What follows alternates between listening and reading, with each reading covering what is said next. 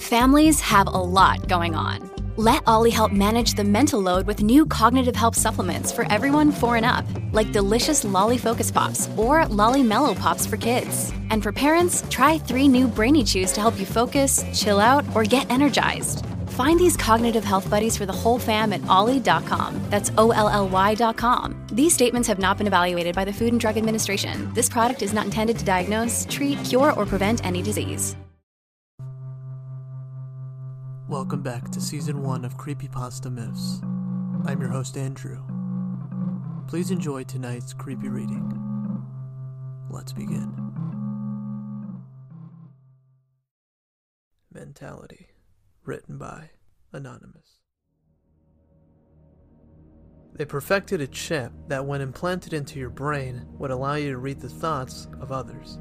At first, everyone was excited. They all clamored around eagerly to get the first few. As soon as they were proved reliable, anyone who could afford it bought one. At first, it seemed perfect. Murderers and criminals were caught easily, and you could judge how a relationship could go on the first date. But we're all human. We think things we don't mean during arguments and fights, and so the chip began to cause strains and rifts between family and friends. There was a petition to get the chips removed, which was successful.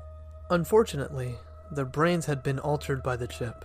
They couldn't stop hearing people's thoughts. Online support groups popped up, and scientists everywhere began researching ways to reverse the effect. It turned out that someone random on Reddit had the answer. Circular reasoning, maybe. But this solution worked. If you think about it, what it's doing to you when you think, you stop hearing other people's thoughts. I was always poor. I could never afford the chip.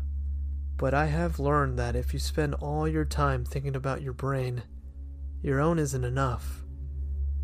I can hear them moaning and shuffling outside my door right now, desperate for mine.